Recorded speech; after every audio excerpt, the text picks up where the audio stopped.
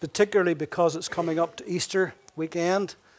We spoke this morning about the arrest of Christ in the garden. And tonight, as I said, we are going to look at his trial. And really, when you come to something like this, you should take your shoes off your feet because this is holy ground. There is nothing, absolutely nothing, more important than the cross and what Christ has done for us. That is absolutely central to everything we are and everything we do. Let us never, ever lose the vision of the cross. Come with me, please, to John chapter 18. And we'll read some verses together just in a moment. Someone has calculated that Matthew, Mark, and Luke dedicated about 1/3 of their Gospels to the events around the cross, and that John dedicated about 1/2 of his Gospel to those events as well. So it's something that is primary, preeminent even, in the Gospels. Graham Scroggie, that great old preacher of old, said his incarnation made his death possible. His perfect life made it powerful, but it is the death, and neither the incarnation nor the life, on which the emphasis is laid in the New Testament. Now tonight we're going to be mentioning some characters that would be involved in Christ's trial. Pilate, Herod, Caiaphas, Annas, and so forth. And before we get into the meat of what I want to say, I think it would be good if I would just give you a few moments speaking about these characters. And it will particularly help you, I think, those of you who come Saturday night to see the Passion of the Christ, to get who the figures are, who the main players are regarding this trial and crucifixion. Pontius Pilate had a key part in all that was happening, in the trial and death of Christ that led to such infamy.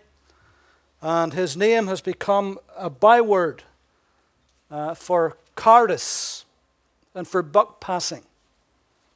History records that Pontius Pilate was the 5th governor or procurator of the southern part of Palestine from AD 26 to 36.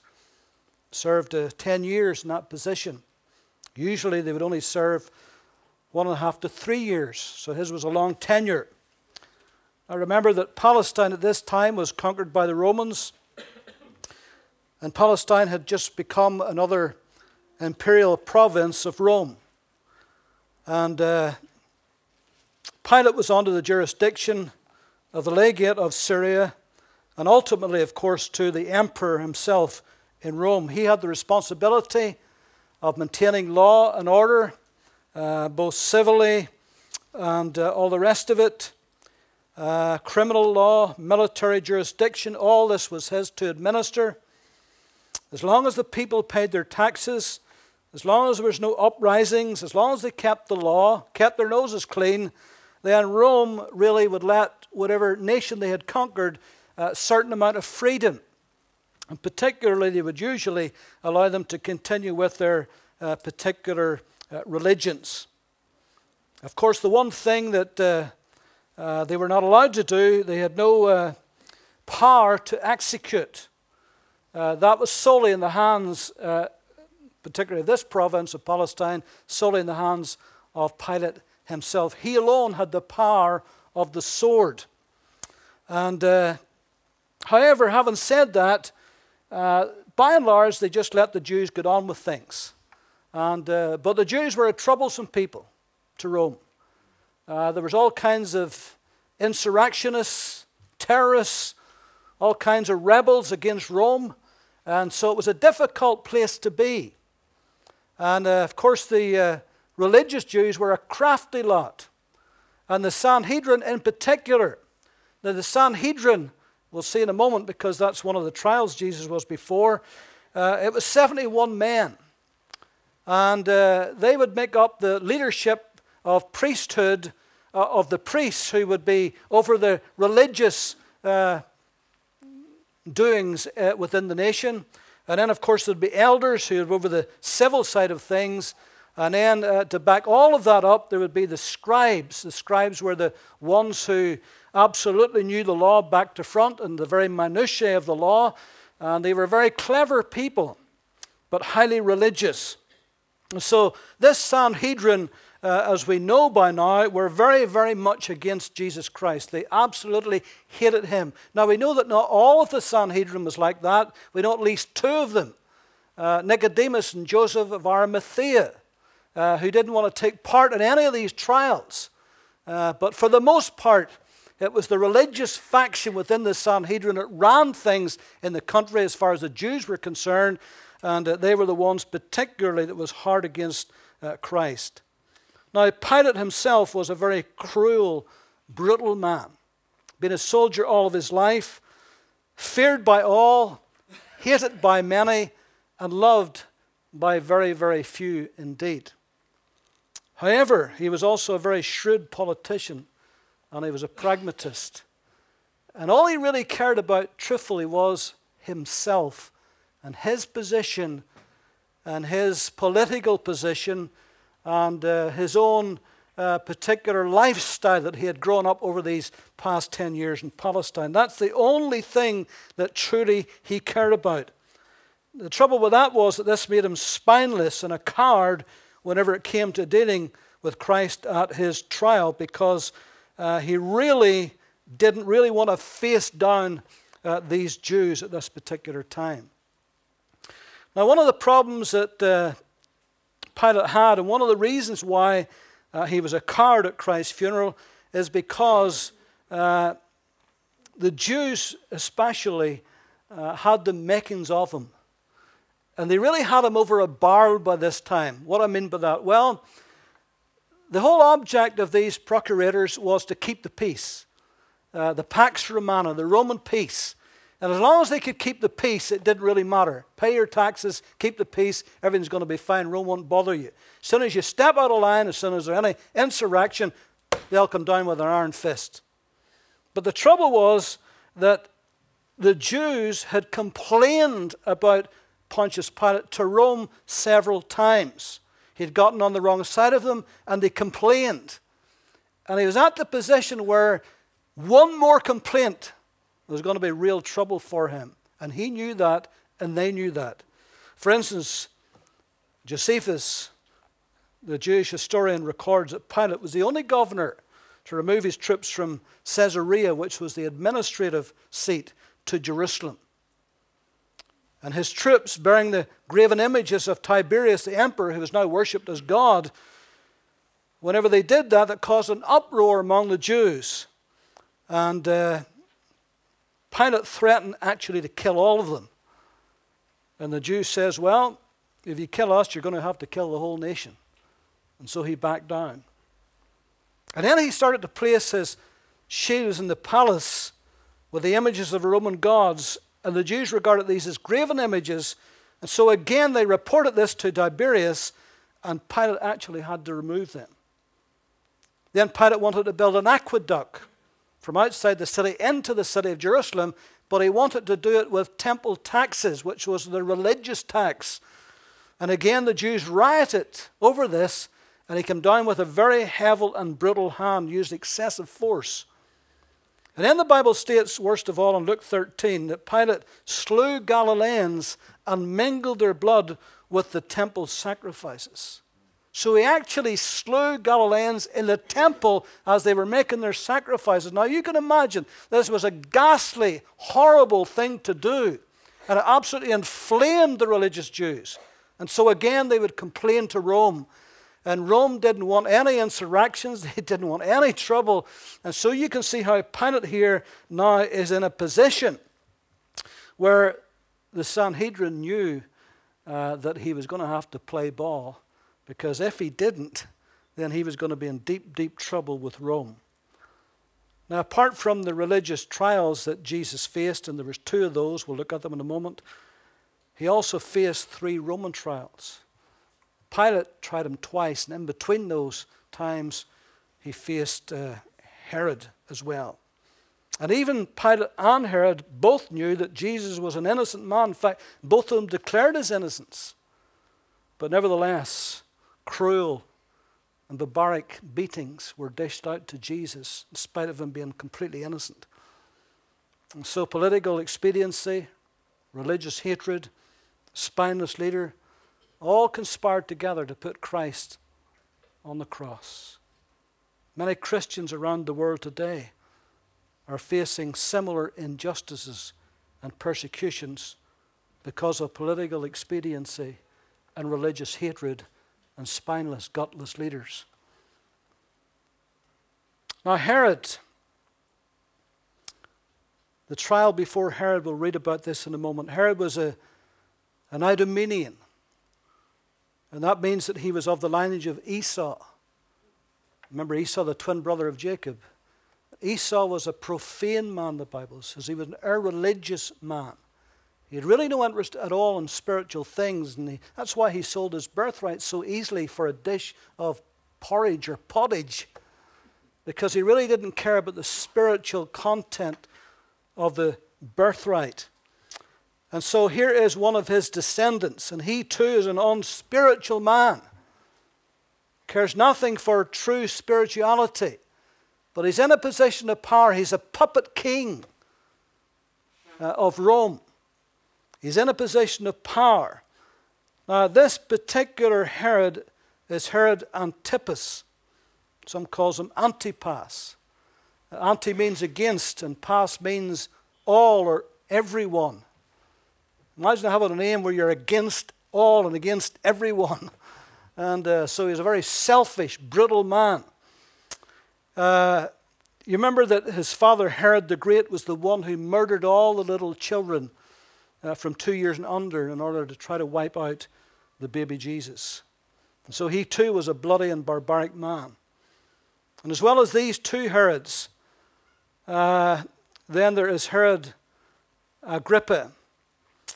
He's the grandson of Herod the Great and the son of Herod Antipas. And this was the Herod who had murdered James with the sword and had determined to take also Peter. But then you remember how Peter was divinely rescued by an angel from the prison. This Herod Agrippa I, he was the one who made such a powerful speech that the people acclaimed him as a god. And because he didn't give God the glory, he was smitten by worms, the Bible says, and he died a horrible death. The fourth Herod that was mentioned in the Bible is Herod Agrippa II, the son of Herod Agrippa. And he is simply known just as Agrippa. And this was Paul who had his defense before him. This is the one, you remember, who said to Paul, almost you persuaded me to be a Christian. And so this particular Herod we're going to talk about tonight, that Jesus stood trial before, was Antipas. He was ruler over two provinces, Galilee, where Jesus came from, and Perea. His father, Herod the Great, had left his provinces to his sons, and that's why they were sometimes called tetrarchs, which means 1/4. Archelaus was one of those sons. He was given Judah to govern. This was the Herod that Joseph and Mary feared whenever they came back from Egypt and caused to go with a young child to live in Nazareth. Now, there came a time when Rome appointed procurators instead, and Pilate was the 5th procurator in the time of Jesus. And even though Herod was still ruling as a puppet king, but we see that really there was a power base under Pilate. He was the one who was accountable ultimately to Rome. He was the one with the power of the sword. And so this Herod Antipas, he was the one, you remember, that had the trouble with John the Baptist. As well as being a brutal man, he was a very lustful man. And on a visit to Rome, visiting his brother, he lusted after his brother's wife, Herodias. Herodias was an ambitious woman and saw she would be more politically better off with Antipas. So she ditched her husband. He ditched his first wife. They both got together. He got together with his brother's wife. And John the Baptist faced him on that. John the Baptist went to him and faced him on that. And even though he was afraid of John the Baptist, there was a fear about John the Baptist, but his wife absolutely despised him. And you remember how he held this great banquet and had all the dignitaries in there, and he got Herodias' daughter to dance this very provocative and lewd dance. And they're all drunken. And after she danced, he was so taken by this, he said to this young woman, he says, "What would you like? I'll give you anything you ask." And that was all Herodias needed to hear. And she says, "Ask him for the head of John the Baptist." And he gave her the head of John the Baptist. So this is the kind of people we're dealing with here. Ruthless, barbaric, ungodly, wicked. And we'll see their wickedness being played out here as now we go into the Scriptures. And so in John chapter 18, remember this morning we talked about the arrest of Jesus, how they came in, they led him away. And in verse 12 of John 18 says, "Then the detachment of troops and the captain of the officers of the Jews arrested Jesus and bound him. And they led him away to Annas first, for he was the father-in-law of Caiaphas, who was the high priest in that year." Now it was Caiaphas who advised the Jews that it was expedient that one man should die for the people. Now Annas was the father-in-law of Caiaphas, the high priest. Annas was the previous high priest. And even though he was no longer the high priest in office, but yet because of his age, his maturity, and because he was a previous high priest, he had great sway. And he had fabulous wealth. And he had a lot of power. And even though Caiaphas was the actual high priest, but Annas was the one behind the scenes who still wielded great influence. And I suppose that's why they took him to him first before they took him to the present incumbent, who was Caiaphas. And so they took him there, and then in verse 19, the high priest then asked Jesus, so this is Annas speaking, the high priest asked Jesus about his disciples and his doctrine. And Jesus answered him, "I spoke openly to the world. I always taught in synagogues and in the temple where the Jews always meet, and in secret I have said nothing. Why do you ask me? Ask those who have heard me what I said to them. Indeed, they know what I said." And when he had said these things, one of the officers who stood by struck Jesus with the palm of his hand, saying, "Do you answer the high priest like that?" Now, when it says he struck Jesus with the palm of the hand, in the original it means that he slapped him violently. He slapped him violently, right on the face. And he had absolutely no right to do that. Jesus hadn't said anything wrong. But such was the hatred and the animosity. And because Jesus now is in a position where he's standing before them with all of the soldiers around, what a coward this man was to strike Jesus in this way. And Jesus answered, "If I have spoken evil, bear witness of the evil. But if well, why do you strike me?" Then Annas sent him bound to Caiaphas, the high priest. I remember that Jesus was in the garden late at night praying when he got arrested, when Judas came with the cohort with that 300 to 600 soldiers plus all the temple guards. And they treated him roughly and led him away. And now here he's having this trial. It's a quick trial. It's an examination. But officially he's got to go before Caiaphas. So Annas sends him to Caiaphas. In Matthew chapter 26, now I'm going to be bouncing about a little bit tonight.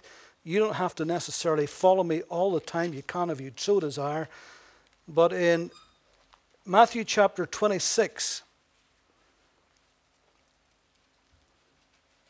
here is the standing before Caiaphas. Verse 57 of Matthew 26.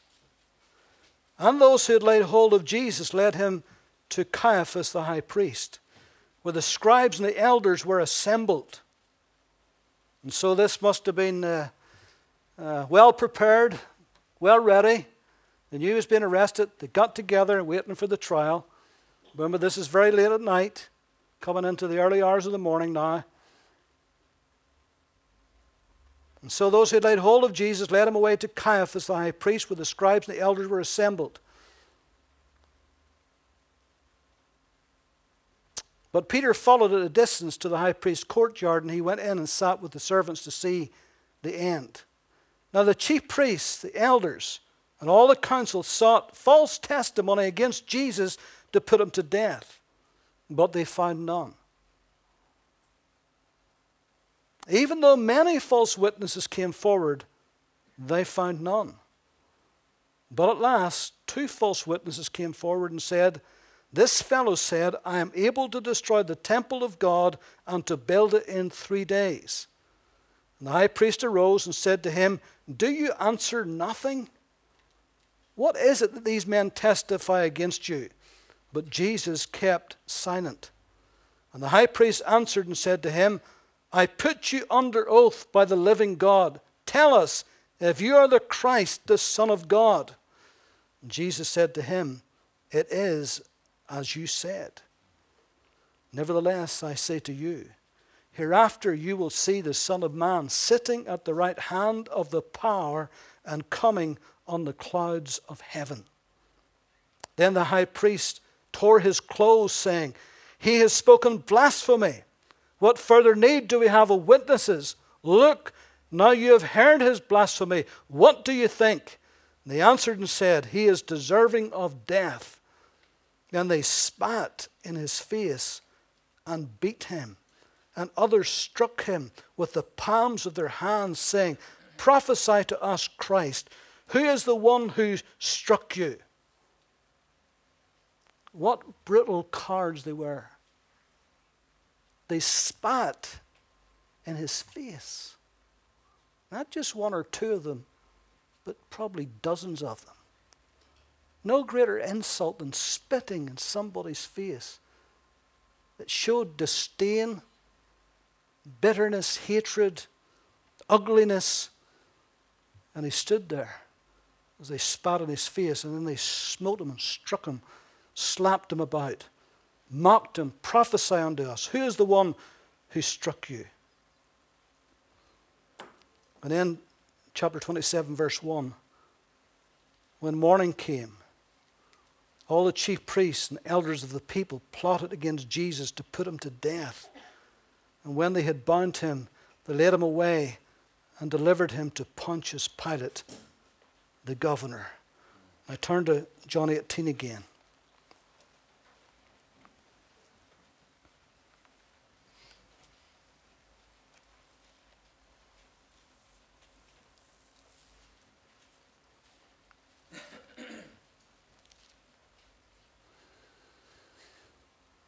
Verse 28. Then they led Jesus from Caiaphas to the praetorium. This is where Pilate was. The praetorium was like a great courtyard outside his residence. And it was early morning. But they themselves did not go into the praetorium, lest they should be defiled, that they may eat the Passover. What a bunch of hypocrites they were. Pilate then went out to them and said, What accusation do you bring against this man? They answered and said to him, If he were not an evildoer, we would not have delivered him to you. Then Pilate said to them, You take him and judge him according to your law. Now Pilate despised these people. And he really didn't want to get involved in their religious arguments and squabbles. Therefore the Jews said to him, "It is not lawful for us to put anyone to death." And that was true. That the saying of Jesus might be fulfilled, which he spoke, signifying by what death he should die. Jesus said, "If I be lifted up, I will draw all men." Jesus actually told them one day they were out walking that they would go to Jerusalem and he would be delivered up to the Jews and the Gentiles, and that he would be crucified. So Scripture, prophecy is being fulfilled here. Then Pilate entered the praetorium again, called Jesus and said to him, "Are you the king of the Jews?" And Jesus answered him, "Are you speaking for yourself about this, or did others tell you this concerning me?" Now Jesus wasn't being cheeky here. He was asking a very pointed question. He said, "You're asking me, are you the king of the Jews? Well, are you asking me because that's what you think, or is that what you've heard? I want to know what you think about me." Remember, Jesus asked his disciples, "Who do men say that I am?" Very, very important to answer that question. Who is Jesus? Your eternal future depends on the correct answer. So Jesus said, "Are you speaking for yourself about this? Did others tell this concerning me?" Pilate answered him, "Am I a Jew?" Am I a Jew? How do you expect me to know? In other words, he's saying, am I a Jew? I don't know anything about you people, really. Your own nation, the chief priests, have delivered you to me. What have you done? Jesus answered, "My kingdom is not of this world. If my kingdom were of this world, my servants would fight, so that I should not be delivered to the Jews. But now is my kingdom is not from here." Pilate therefore said to him, "Are you a king then?" Jesus answered, "You say rightly that I am a king. For this cause I was born, and for this cause I have come into the world, that I should bear witness to the truth. Everyone who is of the truth hears my voice." Pilate said, "What is truth?" What is truth?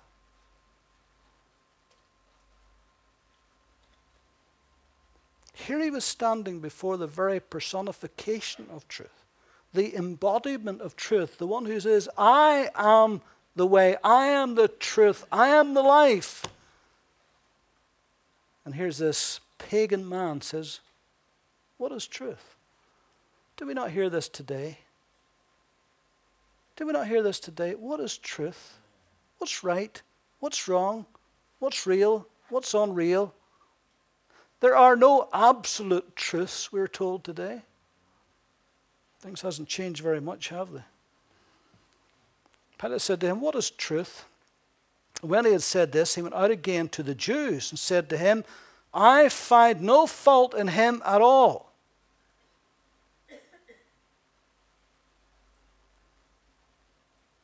It wasn't just because he didn't want anything to do with this, and he didn't really, but he actually could find no fault in him. And that's important, because again and again and again, that theme comes through. I find no fault in this man. Now, before we go on a little bit further, this is why you got to read through the Gospels to get it pieced together. It'd be lovely if it was all together in one page, but it isn't. Each Gospel writer wrote different parts of the trials. At this point, well, let me show you what happens. In Luke chapter 23,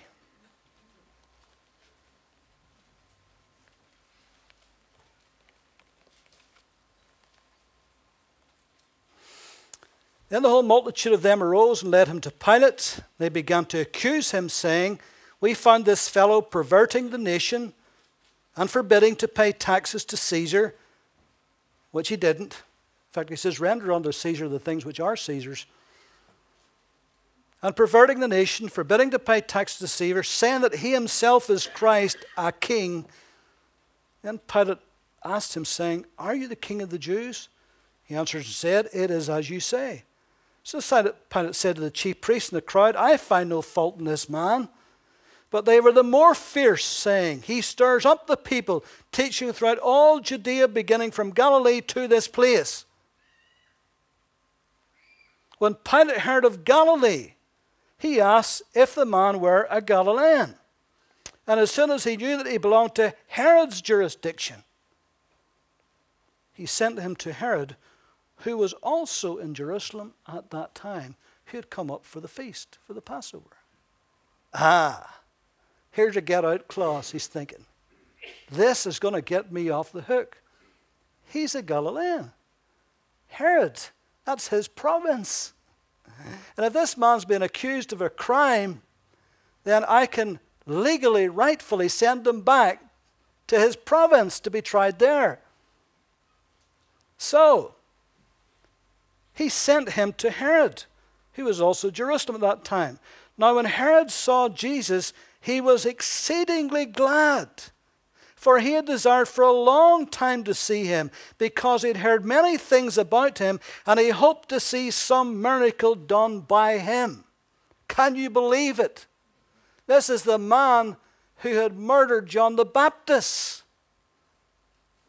And when he hears that he has an opportunity to meet Jesus, he is exceedingly glad. You think he'd be scared, but he's glad because he wants Jesus to perform for him. It shows you how deluded and wicked this man was.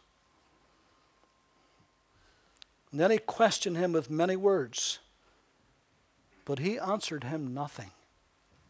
And the chief priests and scribes stood and vehemently accused him. Then Herod and his men of war treated him with contempt and mocked him. As soon as he realized that Jesus wasn't going to play ball with him, he wasn't even going to speak to him, he certainly wasn't going to do any miracle for him, then he lost interest. And then the true heart of this man came to the fore. He's not glad anymore. Now he's angry. And he turns brittle. Then Herod and his men of war treated him with contempt and mocked him, arrayed him in a gorgeous robe and sent him back to Pilate.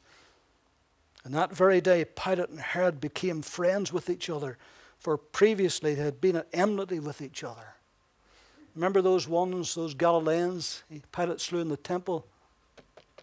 You can be sure Herod didn't like that because they were his people. So there was enmity, there was bad blood between them probably because of that. But suddenly now they're great friends. They have a common cause, Jesus.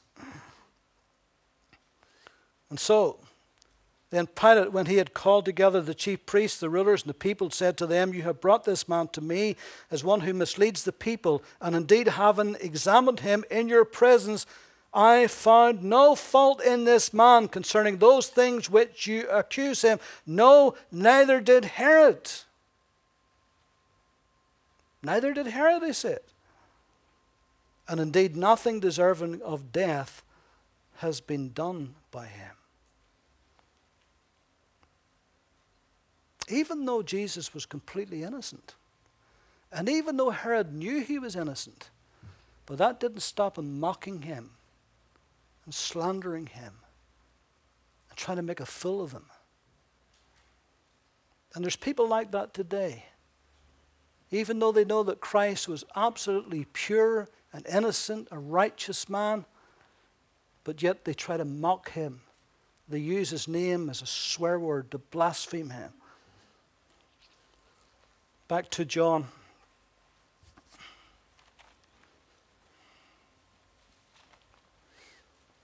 Go back to Luke. Let us see.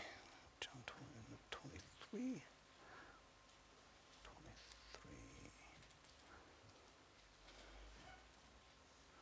Go back to John chapter 18 again. Just trying to keep this in sync.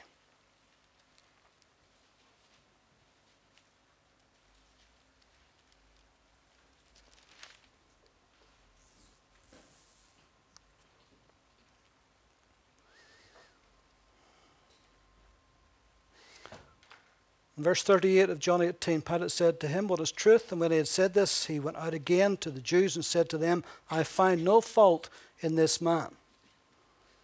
And so he's sent back from Herod. He's being tried again. On this occasion, he says, "But you have a custom that I should release someone to you at the Passover. Do you therefore want me to release to you the King of the Jews?" And they all cried again, saying, "Not this man, but Barabbas." Now Barabbas was a robber.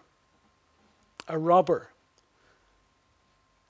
In Luke 23:19, you don't need to turn to it, it tells us that Barabbas was a murderer. A man who committed rebellion against Rome, which was punishable by death. And he was in prison probably to die. He had been number one prisoner. And so Pilate, wishing to get out of this trial, finding no fault with Jesus, he's already played the card to Herod. It didn't work. Now he has another card to play, the Barabbas card. Maybe this will work. And so he picks out, now it was true that the day of the time of the Passover, it was true that Rome, as a kind of a sop to the Jews, that they would release a prisoner of their choice. They got to choose. But in this case, he chooses. And he gives them, he makes the choices for them. And he says, "I'll give you two choices. You can either release Barabbas or you can release Jesus." Now, any fair-minded person surely would think, surely they would want Jesus released. Surely they wouldn't want Barabbas released. But he didn't know their hearts, because these were wicked men. And they smelt blood. And they wanted Jesus dead. And anyway, Barabbas had committed insurrection against the Romans. And in a way, they'd be secretly pleased about that, because they hated the Romans. And so this was destined to fail. And so Pilate now is in a pickle, as we would say. What is he going to do? Well, what he should do, and what he legally should do, and what he rightfully should do, is release Jesus. Even if they wanted Barabbas released, Jesus is an innocent man, and they should release him. But he knows what they're doing now, and he's on the hook. Because the Jews now are, and I haven't time to read all of these scriptures tonight, but the Jews now are saying that Jesus is making himself out to be a king. So now they have moved it from the religious accusations to the political accusations. They saw the religious accusations didn't work. Pilate didn't care whether he made himself the Son of God or not. He really could care less about that. That was religious stuff. But when it came into the political realm, that's his realm. Now his neck is on the block. Because if he releases Jesus, whom they say has made himself a king, and they says, "We have no king but Caesar. Caesar's our king." So now he's in trouble. Now he's in trouble. If he releases Jesus, the word's going to go back to Rome that he released a man who's usurping Caesar's authority. And that's his job on the line, if not his life on the line. So what is he going to do? He knows Jesus is innocent. He knows he's pure man. He knows he's a holy man. He's a righteous man. Will he stand for him? Or will he stand for himself? Will he stand up for Jesus in the crowd? Or will he save his own neck and compromise? And the truth is, he stood up for himself. And you know, there's a great lesson in this for all of us. Because there may be some time in our life when we'll be forced to make a stand for Jesus or for ourselves. Will we stand for righteousness and holiness and for Christ? Or if it gets too hot, will we compromise and back off and stand for ourselves?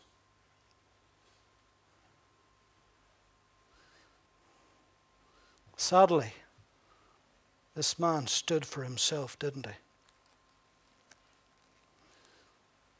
And so now he's caught between a rock and a hard place. What is he going to do? Well, listen to what happens. So Pilate took Jesus and scourged him.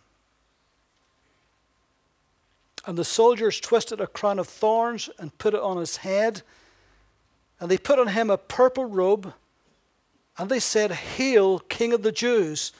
And they struck him with their hands. Then Pilate went out again and said to them, "Behold, I am bringing him out to you, that you may know that I find no fault in him." Listen to me tonight. If we read all of the passages, you'd see that 4 times Pilate said, "I find no fault in this man." Even Herod said, "I find no fault in this man." Even Judas, who betrayed him, said, "I have betrayed innocent blood." The thief on the cross said, "This man has done nothing amiss." Pilate's wife said, "Have nothing to do with this just man." Over and over and over and over again, the Bible is clearly telling us that Jesus was entirely and completely pure and holy and innocent. Even the world admitted it, and yet they crucified him.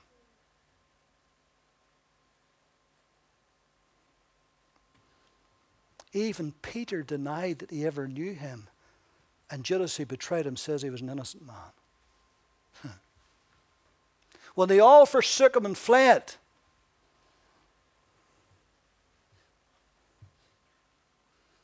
Pilate says he's an innocent man. When the woman looked from afar off, Pilate's pagan wife said, "Have nothing to do with this just man. I've had a dream tonight."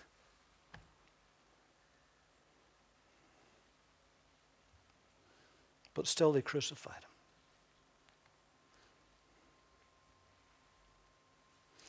And so Pilate scourges him. We'll talk about scourging in a moment. And his soldiers mock him. And then he brings him out of the praetorium and shows him to the Jews, hoping maybe at last, surely, when they see the state he's in, they'll have some mercy. "Behold, I am bringing him out to you, that ye may know that I find no fault in him." Then Jesus came out wearing a crown of thorns and the purple robe.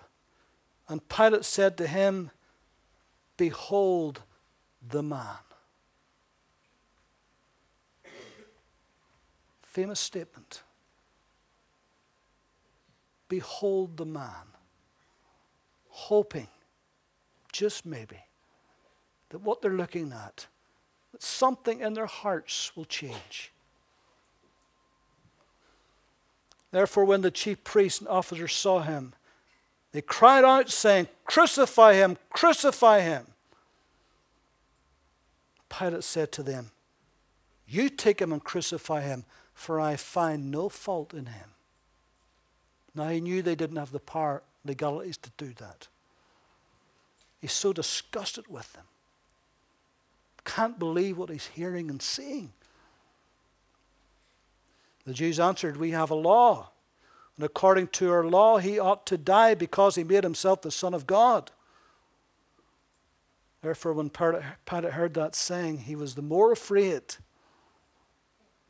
He went again into the praetorium and said to Jesus, that's a strange question, where are you from? But Jesus gave him no answer. Now, he knew where he was from geographically because he knew he was from Galilee. That's why he sent him back there. But when they said he's made himself to be the Son of God, they didn't care about the religious stuff. But there was something about this statement. You see, remember these are pagans. Remember all those Greek myth stories that they all grew up with? Because a lot of the Greek myths believed that the gods, the sons of the gods, would come down to earth and look like mortal men. And if you harmed them, the gods would be after you. So he calls Jesus back in again. He says, where are you from? A little bit of doubt going on here now. He's remembering his wife's vision and dream. Have nothing to do with this just man. Where are you from? But Jesus gave him no answer. Pilate said to him, are you not speaking to me? Do you not know that I have power to crucify you and power to release you? Do you not realize who I am? Do you not realize the authority and the power I've got over you? And Jesus answered, you could have no power at all against me unless it had been given you from above. Therefore the one who delivered me to you is the greater sin. From then on, Pilate sought to release him. He's desperate now. But the Jews cried out, saying, if you let this man go, you're not Caesar's friend. Whoever makes himself a king speaks against Caesar. When Pilate therefore heard that saying, he brought Jesus out and sat down in the judgment seat in a place called the Pavement, but in Hebrew, Gabbatha. Now, it was the preparation day of the Passover, and about the 6th hour. And he said to the Jews, behold your king. And they cried out, away with him, crucify him. Pilate said, shall I crucify your king? The priest said, we have no king but Caesar. Then he delivered him to them to be crucified. And they took Jesus and they led him away.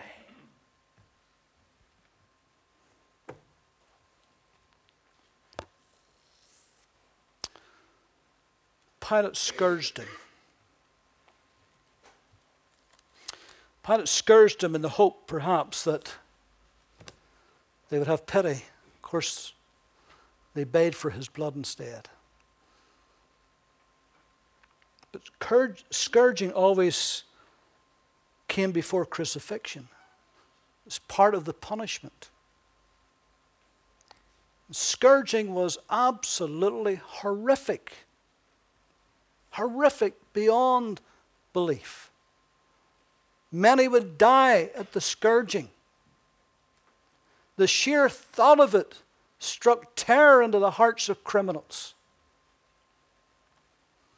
Scourge was a whip, small handle with thongs which would be about 18 to 24 inches, leather,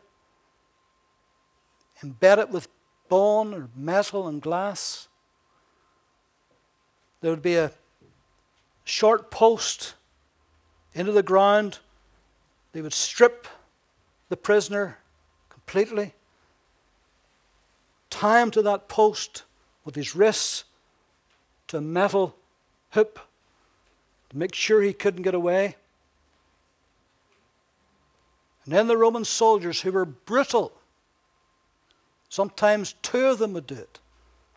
They would take that whip. They began to lash his back. And the whip would go not only his back, but his abdomen, his buttocks, his legs, his chest, his face.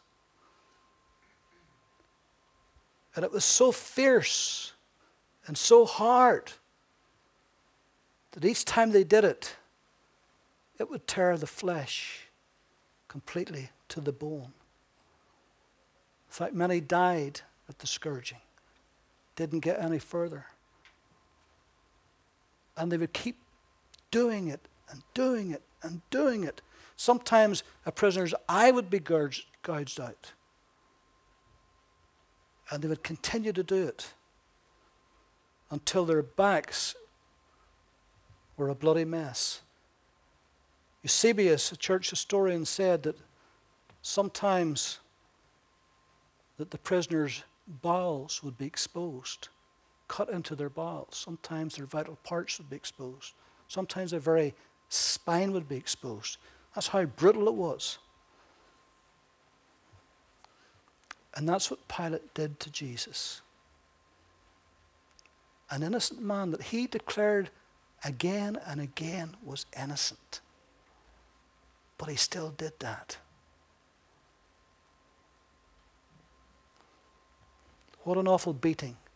Remember that prior to this, he was slapped in the face forcibly at the trial of Annas. He was mocked cruelly with Herod's men and blasphemed, spat upon. And now these ones are scourging him and putting that crown of thorns, large like 2-inch thorns, and pressing it down on his head. And mocking him, giving him a reed like a rod, which would be a hard stick, and taking it off him and beating him over the head with it. Again and again. So by the time that Pilate brought him out, he must have looked absolutely awful.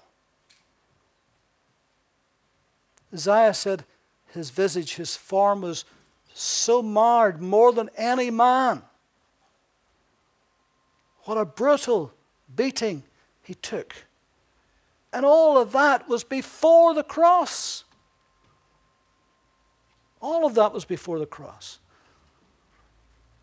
And then he, bearing his cross, went to a place called the place of the skull, which is called in the Hebrew Golgotha, where they crucified him and 2 others with him on either side, and Jesus in the center.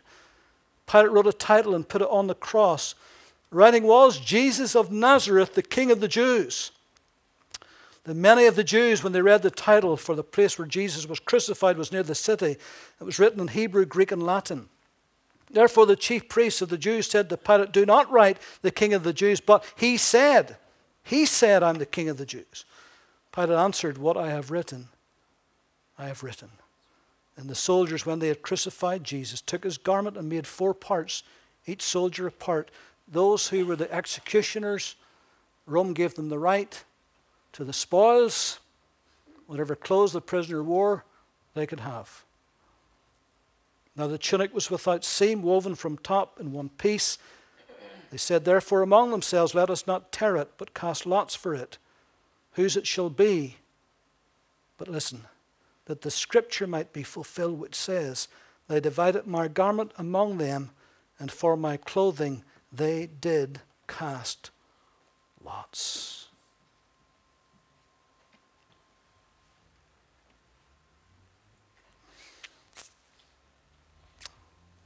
In the Psalms, in Isaiah, in various places,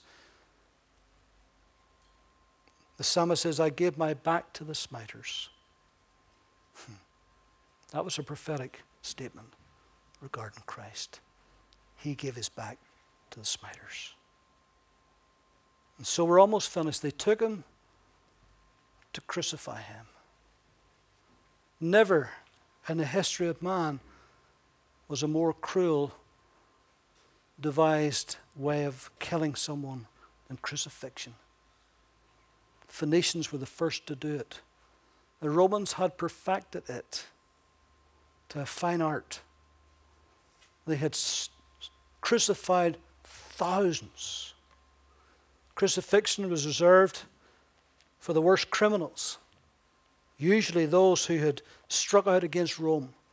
To make an example of them, it was done in a public place and before all. Crowds would be there. And because this was the time of the Passover, Jerusalem was filled to capacity. It was bursting at the seams with people from all over the then known world. And remember, Jesus was a household name. Can you imagine the many people must have went to that crucifixion? Where Jesus would be stripped, placed on a cross, 5-inch nails driven through his hands. His feet would be one on top of the other. A great big 5-inch nail would be pushed right through his feet into the cross. That cross would be thudded into that hole in the ground. What a terrible, terrible pain and anguish he must have went through. And it was devised that way because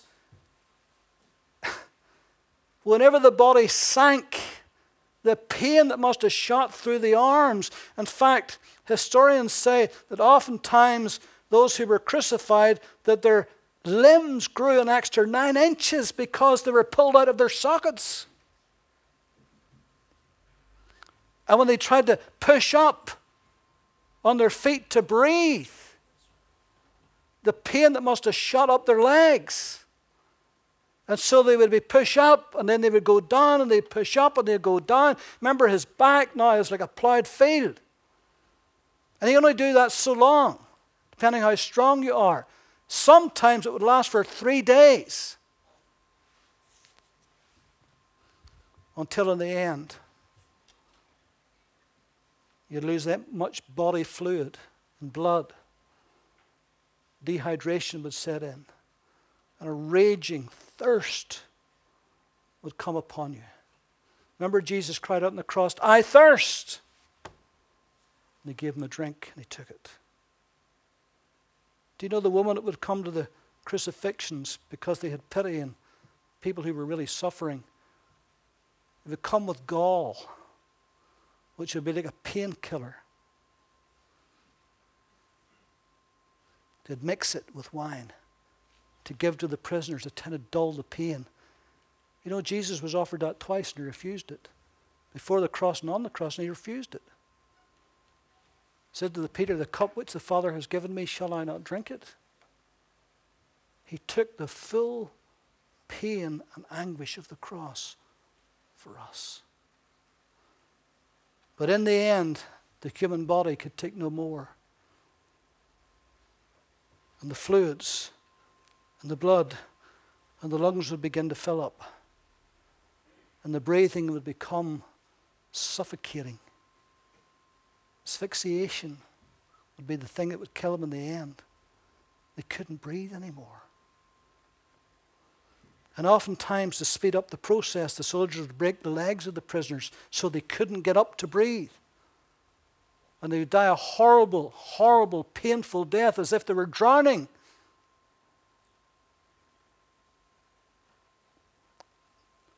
That's what Jesus went through. That's what he went through on the cross for us. And there's no pleasant or nice way to talk about it. That's what actually happened. You remember how the soldiers, because the Passover was coming, they didn't want those Jews didn't want the bodies hanging up, so the soldier would come, break the legs. They broke the legs of the two on the left and right of him, came to Jesus, and behold, he was dead. Because once he had suffered and took all of the pain and all of the anguish, he says, "Father, into your hands I commend my spirit. It is finished." And he gave up the ghost. So when the soldiers came to him, just to make absolutely sure though, remember one took a spear and he lunged it into his side, and it says out came blood and water, showing us that the lungs and the heart had failed. It's gone.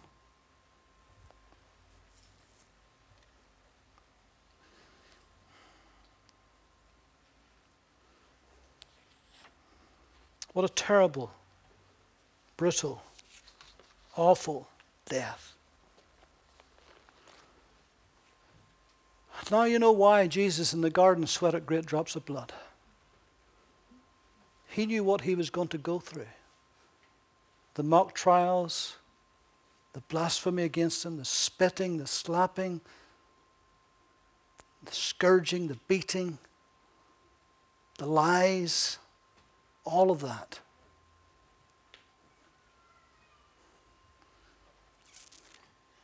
And he did it for us.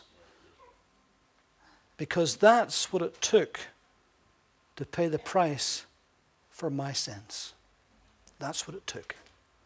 Nothing less than that was going to pay the price for my sins. Now you know why God hates sin. God hates it. Because that's what it did to his Son. And the Father allowed it to happen so that the price would be fully paid for your sins and my sins tonight. As I said this morning, how can we not give our lives to such a one as Christ, who did everything for us?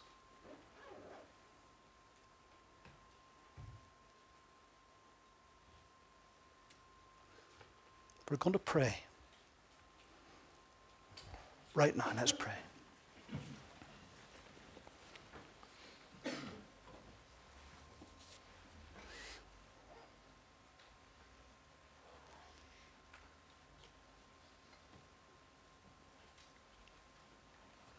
Lord, we hardly know what to say. It is almost beyond our comprehension. And Lord, it is beyond our comprehension why you would do that for us. Why you would do it for a world that has rebelled against you, that has despised you, that has hated you.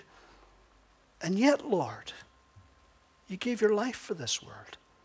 For God so loved the world that he gave his only begotten Son.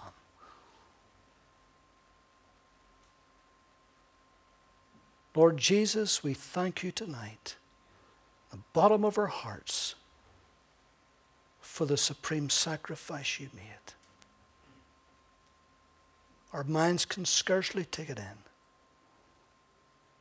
But we thank you that you came and that you went to the cross. But we thank you, Lord, it didn't finish at the cross. We thank you for the mighty resurrection. Lord, we have looked at you tonight on the cross, but you're no longer on the cross, and you're no longer in the tomb.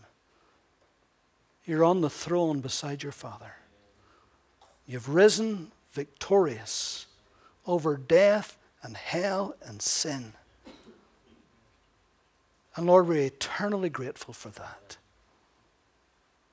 Thank you, Lord, that you paid that price, that you made that way for us tonight so that we might be saved, that we might be ready and fit for heaven, because it's only through your sacrifice, because you are the only way, because you're the only one that could pay the price. We thank you, Lord, that you paid it in full. And you gave it to us free of charge. Thank you, Lord Jesus. So we bless you this night. We honor you and we give you all of the glory. Lord, as we come together this weekend coming, we will magnify your name. We will rejoice together over your goodness. We pray that those who come who does not know you as their Savior, Lord, that their hearts would be opened and touched. And Lord, that they would find you as Lord and Master. Amen. So we thank you for this, Lord. We pray that your Holy Spirit will bring conviction, that Christ may be magnified. In Jesus' name, amen.